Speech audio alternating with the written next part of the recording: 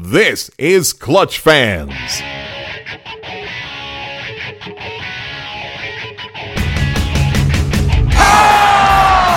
the parking lot. The Rockets are going to Boston. How sweet it is.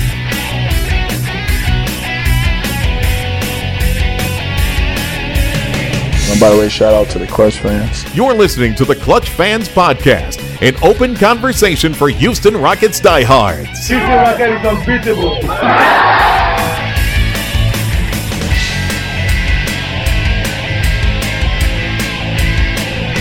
I'm ready to get on Clutch Fans. Now, here's your host, the man who would have drafted Harold Miner over Robert Horry, Dave Hardesty. Welcome into the Clutch Fans Podcast. I'm here at Toyota Center after Houston's 110-96 Game 1 win in the Western Conference Semifinals against the Utah Jazz. Here with my good friend MK Bauer. You know him on Twitter at Moisica Penda. Fantastic follow. If you're on Twitter, I absolutely recommend you follow him. Great takes on the Rockets, on the Astros, the Texans, all Houston sports that he covers, as well as food and movies. So, MK, this was an interesting game. Rockets, unlike Game 1 against Minnesota, where they struggle out of the gate and not really hitting their shots and kind of eke out a few wins here and there, they just blew the Jazz out of the water. 17 three-pointers on 53.1% shooting from long range, and the fifth consecutive game with at least 15 three-pointers made. That's the NBA postseason record. For all the concerns that we had early on in the postseason about them not shooting well, they've kind of come back around the corner and kind of gotten back to them old selves again. And what's interesting specifically about this series is all of the debate about how good Utah is defensively and how much of an impact it has on what the Rockets do offensively. And today we saw the kind of dilemma that Utah finds itself in terms of, do they want to play their two big men, Gobert and Favors, together? Yeah. And how much does it impact what they can do offensively, and also kind of switching everything defensively? And B, do they have enough firepower to combat what the Rockets can do offensively if they're clicking? And clearly the answer is no on both accounts. I think in the second half we saw Utah go small way more often than they did to start the game. And I just don't think, even particularly with Rubio not here, and Rubio is not a great shooter, but he's a fantastic facilitator. And if you don't have him running your offense, it limits their ability to kind of really score with the Rockets. So, granted, it's one game, adjustments will be made, but from a standpoint of strategy moving forward, the Rockets come to a very good start. Yeah, I think you nailed probably the biggest issue. We were talking about this even before game is, the Jazz have a huge advantage against a lot of teams, and they can run two fantastic bigs and Favors and Gobert, and it's pretty much a problem when they're trying to beat the Rockets. I mean, the Rockets, I think, coming into the series, it had been like 40 minutes they played together, maybe a little bit more. I believe it was between -25, -30 points, plus minus for the Jazz. Tonight was no exception. I believe it was -11 for them the times those two guys were out on the floor.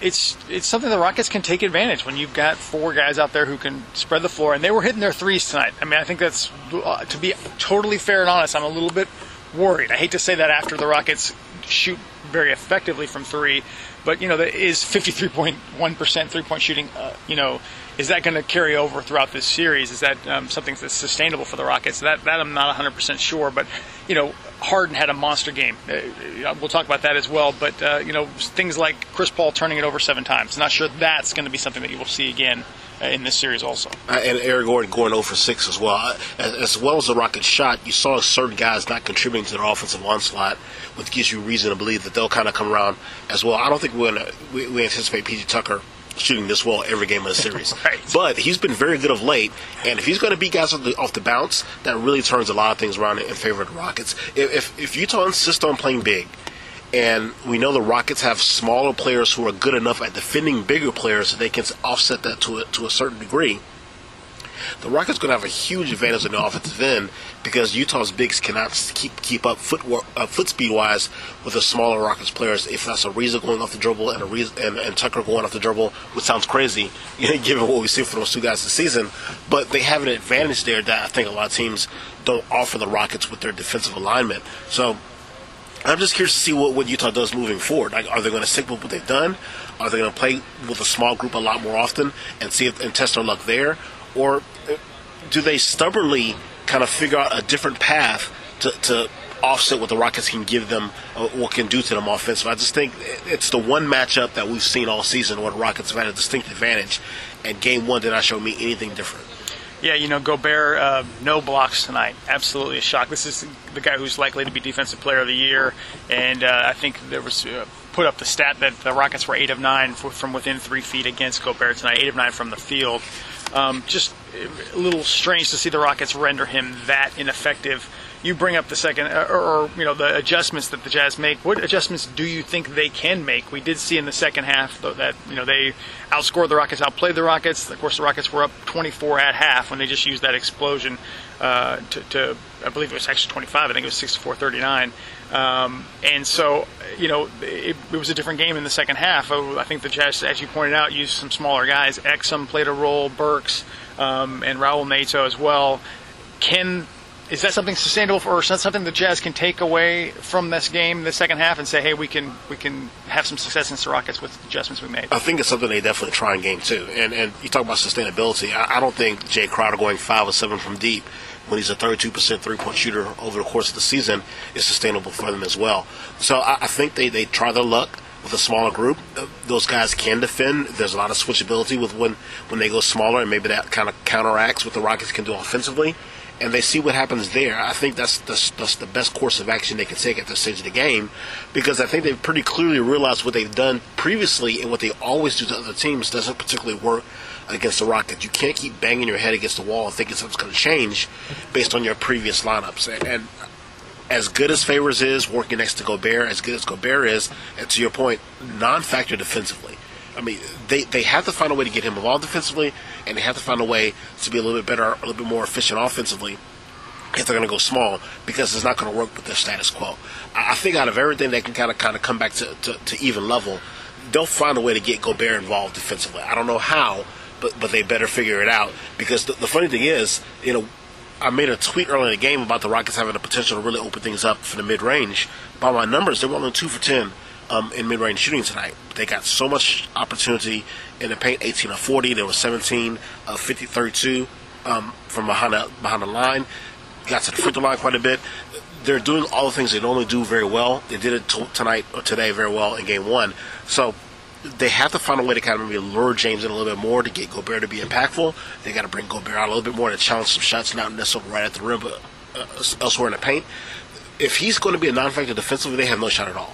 And I think everybody recognizes that. They have to get him actively involved, and not just offensively, but defensively, for them to have a chance to win the series. You bring up the mid-range game. It feels like in this series it's gonna play a key role for the Rockets at some point. I mean, I didn't know those numbers, 2 for 10 you pointed out. I wouldn't be surprised if both of those were early on by Chris Paul when the Rockets were pulling away in that first quarter. He had a couple of mid-range shots, and you thought, wow, they could do this all night. They're going to have to knock down some shots, because you can see Gobert tentative to go out there. Early on, we saw him tentative to go out on a P.J. Tucker 3, top of the key, and he knocked it down. If you're pulling Rudy Gobert away from the basket, the Rockets can find those lanes fairly easily. Got to talk to you about James Harden. The ESPN reporter from covering the Thunder was here tonight, and he was here to ask questions mainly of the Jazz players and coaches about the difference between Russell Westbrook and James Harden. And I just had to take a look at Westbrook's numbers from Game 5. He scores 46 points, takes him 43 shots to do that. Harden tonight puts up 41 points on 26 shots. Really such a key difference to me. I mean, they are different players, but Harden's efficiency tonight was through the roof. 12 of 26 from the field, 7 of 12 from 3, 41 points, 8 rebounds, and 7 assists. And he's been doing it against the Jazz, one of the best defensive teams in the league, all season. Came in this year shooting 55% from the field against the Jazz in the 4 games of the regular season. What do you see? What makes this such a great matchup, in your opinion, for Harden? It's interesting. For whatever reason, he seems very comfortable finding that spot in between the three-point line and the rim. And it's weird, because we know he can be very stubborn sometimes, going headfirst to the rim and getting his shot blocked, a challenge, or flailing and looking for foul calls. So now he didn't do that. He kind of found that, and he's been doing it all season, to your point, nestling into that little mid area and getting to the paint, but not all the way to the rim, and getting floaters. Or tonight we saw a couple times where it wasn't a full alley-oop to Clint Capella, but just enough to kind of get over the rim for Capella to come in and come on the backside and lay it in. He seems to know exactly where he wants to get on the floor against Utah, more so than any other team in the league, and he executes that opportunity very, very well. And it's not a fluke. This didn't feel like game one of Minnesota to me because he's played so well against Utah all season long. And it feels like this is something he can do throughout the course of this series because he feels very comfortable going against this particular defense. They don't have anybody one-on-one that's able to really kind of cause some problems. Exum had one particular series where we're like, oh, that was pretty good. But by and large, he's getting by guys who's getting three-point shots up. He just seems like he's in a really good rhythm against the team, more so than anybody else. And that spells trouble for Utah. I know a lot of teams in this league prefer to have one guy who's an excellent defensive player that they think can shut down hard to an extent or run multiple bodies at him. Utah doesn't seem like they really have a philosophy quite yet of what they want to do. I didn't see Jay Crowder on Harden a great deal. Not often. Not often at all. And that seems like that would be a logical matchup for what they would want to do. They tried Exum, they tried Burks, they tried Mitchell. Nothing really worked. And if they're going to try to funnel him to the rim where Gobert is waiting and Harden is smart enough to kind of take that one step away and get like a little fadeaway jumper or something just in the paint and go there, that's not going to work either. So they better figure out some sort of way to activate themselves defensively against the best player in the league offensively, or again, this is going to be a very, very short series. Yeah, I agree with you.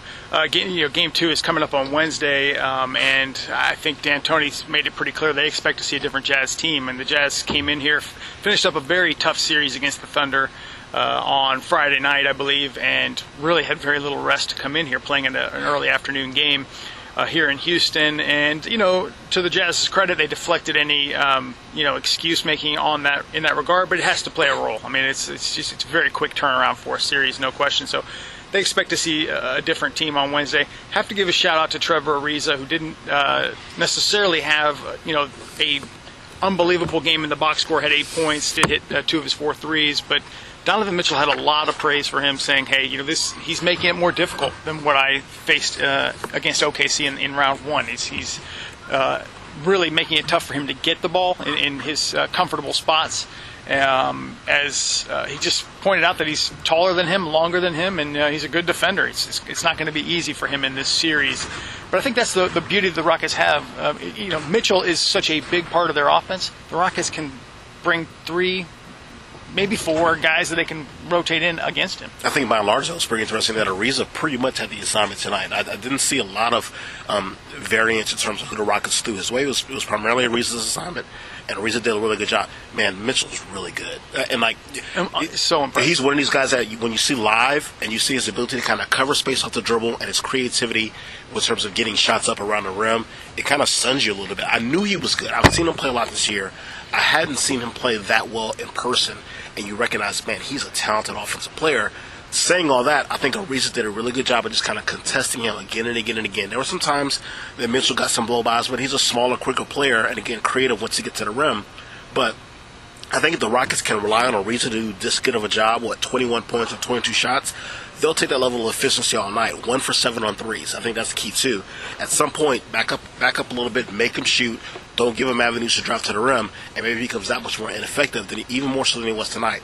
I think by and large, if they're going to have him shoot that poorly by what they're doing defensively, make him shoot more from the perimeter and take your chances there. But if Ariza can handle that assignment without a great deal of help, if you don't have to rotate a ton of bodies on Mitchell, and Ariza can give you a lot of effort on the end of the court, and you're getting offense from elsewhere, like P.J. Tucker tonight, you're assuming Eric Gordon will kind of come around, and Ariza can kind of step back a little bit offensively, that's a good case scenario for the Rockets as well. Were you surprised it's Utah here and not OKC? No, I thought Utah was and I hate cliches, but I thought they were a better team. I think when you watch them play, there's a camaraderie there that exists, and it's lacking a little bit now with Rubio not there. But those guys kind of play on a string, offensively and defensively, and there isn't the variance in terms of the performances. I think we saw all season long Oklahoma City, A, play to a level of competition, B, played inconsistently based on what they felt like they were doing in the moment. And they seem like a team that took challenges of playing the best teams in the league, Golden State, Cleveland, the Rockets, and took it to heart and played harder and better. And we talked about this before the postseason even started. My concern, if I was a fan of the Thunder, was that they weren't going to take that series very seriously because it was, quote-unquote, just Utah. Well, Utah showed them we're a good team, we're here to play. And I think it took them a couple games to figure that out, that we better get going, and it was too late. I don't think, clearly, Utah has a top-line talent that Oklahoma City did, but 1 through 10, they were just as good, and they played harder and more cohesively, and that's why they're here now in Oklahoma City. OKC to me was such a disappointment, and I, obviously, I have a thing with Russell Westbrook. I think he's a very polarizing figure. I mean, I think a lot of people either love him or hate him. There's very little middle ground. And I don't think it's ever been more polarizing than it was this season and in this first-round series where he struggled at times and didn't react too well. But and feel free to just kind of hang with me during this little petty tour. But, to me, I don't think anybody could have scripted a better season to destroy all the arguments that Russell Westbrook was the MVP over James Harden last year. Let me say maybe not all. There were certain things like clutch time points that were interesting. But I think the narrative that the triple-double, the history, and the fact that he was doing it all by himself, those two arguments, I think, were destroyed with some of the things that we saw at the end of the year with the stat padding, with some, going out and chasing those rebounds. And I think as well with how we saw players, Victor Oladipo became playoff trash, becomes a franchise player over in Indiana, and vice versa. The exact same thing happened to Paul George. And Carmelo Anthony went from a 2017 All-Star to washed. I mean, universally accepted right now that his career's over and people are talking about buying him out. To me, so much of this lays at the feet of Russell Westbrook. Like I said, I think people either blame him or consider him blameless because of how much he does. But to me, I think everything that happened this year, I don't think anybody could have scripted, dominated by Ricky Rubio and mocked by Mitt Romney. I think that nobody, not even Hollywood would have watched that script. But I think everything that happened this year sort of validated that opinion that Harden was the guy it should have been it. I know Westbrook bashing is your passion project, but I will jump on you with this one. I think the Oladipo George is the strongest argument for your case. To watch Oladipo be as good as he was all season, he's going to be the runaway winner of Most Improved Player. That says a lot. And he was terrific today in Game 7 against Cleveland when they needed him. He's a dynamo. And when we saw them play last year here, he was just completely lost. And I don't think that's clearly all on him. I think that's about teammates, that's about system, that's about scheming, that's about opportunity. He got opportunity in Indiana. He blossomed as a player. That's not a coincidence. Conversely, Paul George, who we've seen have great postseason moments before, my God, he called himself Playoff P, did nothing for long stretches for his team this year, and in an elimination game on the road was 2 for 16 and had more turnovers than points scored. The common denominator here is number 0 for Oklahoma City. And I think there has to be something that's resolved within the organization about how your best player, and arguably one of the 10 best players in the league, cannot elevate the performances of his players, of his teammates. That's part of what this game is. And I know a lot of people love Kobe Bryant, and I think the biggest flaw of Kobe Bryant's game was that he really didn't elevate the performance of his teammates. His will led them to a lot of places that other players couldn't go, but I don't think he made other guys better. And the way the game has changed over the course of the last 10 years, with the advent of the three-pointer being far more important, spacing, pace, smaller players, yada, yada, yada, playing better with your team is a big part of this too. I think why people gravitate towards Steph Curry is not just his dynamic shooting, but he's a fantastic facilitator, passer, gets other guys involved. Kevin Durant, James Harden, LeBron James, through the course of his career, these guys are viewed as the elite players in this league because they get other guys involved. Russell doesn't do that. Despite leading the league in assists last year or this year, despite all the numbers, the triple doubles and all the stuff, he doesn't really make anybody else better. They have to figure something out because they're going to be on a mediocrity treadmill for a long time. Ceiling and floor are very close to each other. Yeah, if PG-13 leaves, they're stuck paying Melo money and he doesn't want to come off the bench. They're not going to get any better. They're going to be 40 to 45 wins every year through the last 3 years of Westbrook's prime, and I don't think anybody's going to be happy with that, specifically Russ Westbrook. Yeah, I don't know how you build around him, to be totally honest. I mean, obviously there is precedent. I mean, they had Kevin Durant, and they've nearly went to the finals a few years ago. But it's going to take a lot of talent around him, and I'm not convinced that people want to play with him. But who is going to be most improved player next year, right? Who's that? Paul George. Yeah, all right. I mean, that would be something else if he goes to L.A. as most improved player 8 years into his career. That'd be outstanding. Exactly. Before we go, I want to ask you about LeBron. What did you think of today's performance? He's phenomenal, and we know this. And out of all the narratives that have existed in the NBA for the last few years, the one that I've never understood is people denigrating his game, because he's a selfless player. He's an incredible player. His level of acumen is through the roof. And I think he cares. More so than probably anybody in this league. He cares. And to watch him perform the way he performed today in a Game 7 with what I think now is just a mediocre roster at best, Kevin Love showed up for a little bit in the fourth quarter, but by and large, those guys are just not there. And 45 points, 9 rebounds, 7 assists. He's pretty damn good. And I love watching him play because I have an appreciation for greatness. And I realize that at some point, all of this extraordinary play is going to go away. He can't do this forever, despite the fact he's doing it again in year 15. And that's the part of me that wants to see them keep advancing because I love watching them and a singular talent. But given what he has around him, I don't see how they beat Toronto. As much as Toronto chokes in the postseason, and as wobbly as they can appear on their own legs at times, I just don't see how he has enough to get that team past the Raptors and their incredible depth. So this may be it for LeBron in Cleveland, and we'll see him next year here in Houston. It's fascinating to me how so many of these different big stars are based on how the playoffs are going to happen. We're going to determine what might happen next year. I mean, you were talking about the really all the wonderful things about LeBron, and I thought, well, we're going to see this firsthand next year. Like it possibly be just, you never know. I mean, I still say it's a long shot that he would come. But how do you feel about that? Like, to me, if the Rockets get to the finals, if they win a championship, if LeBron falls short, I think he's here.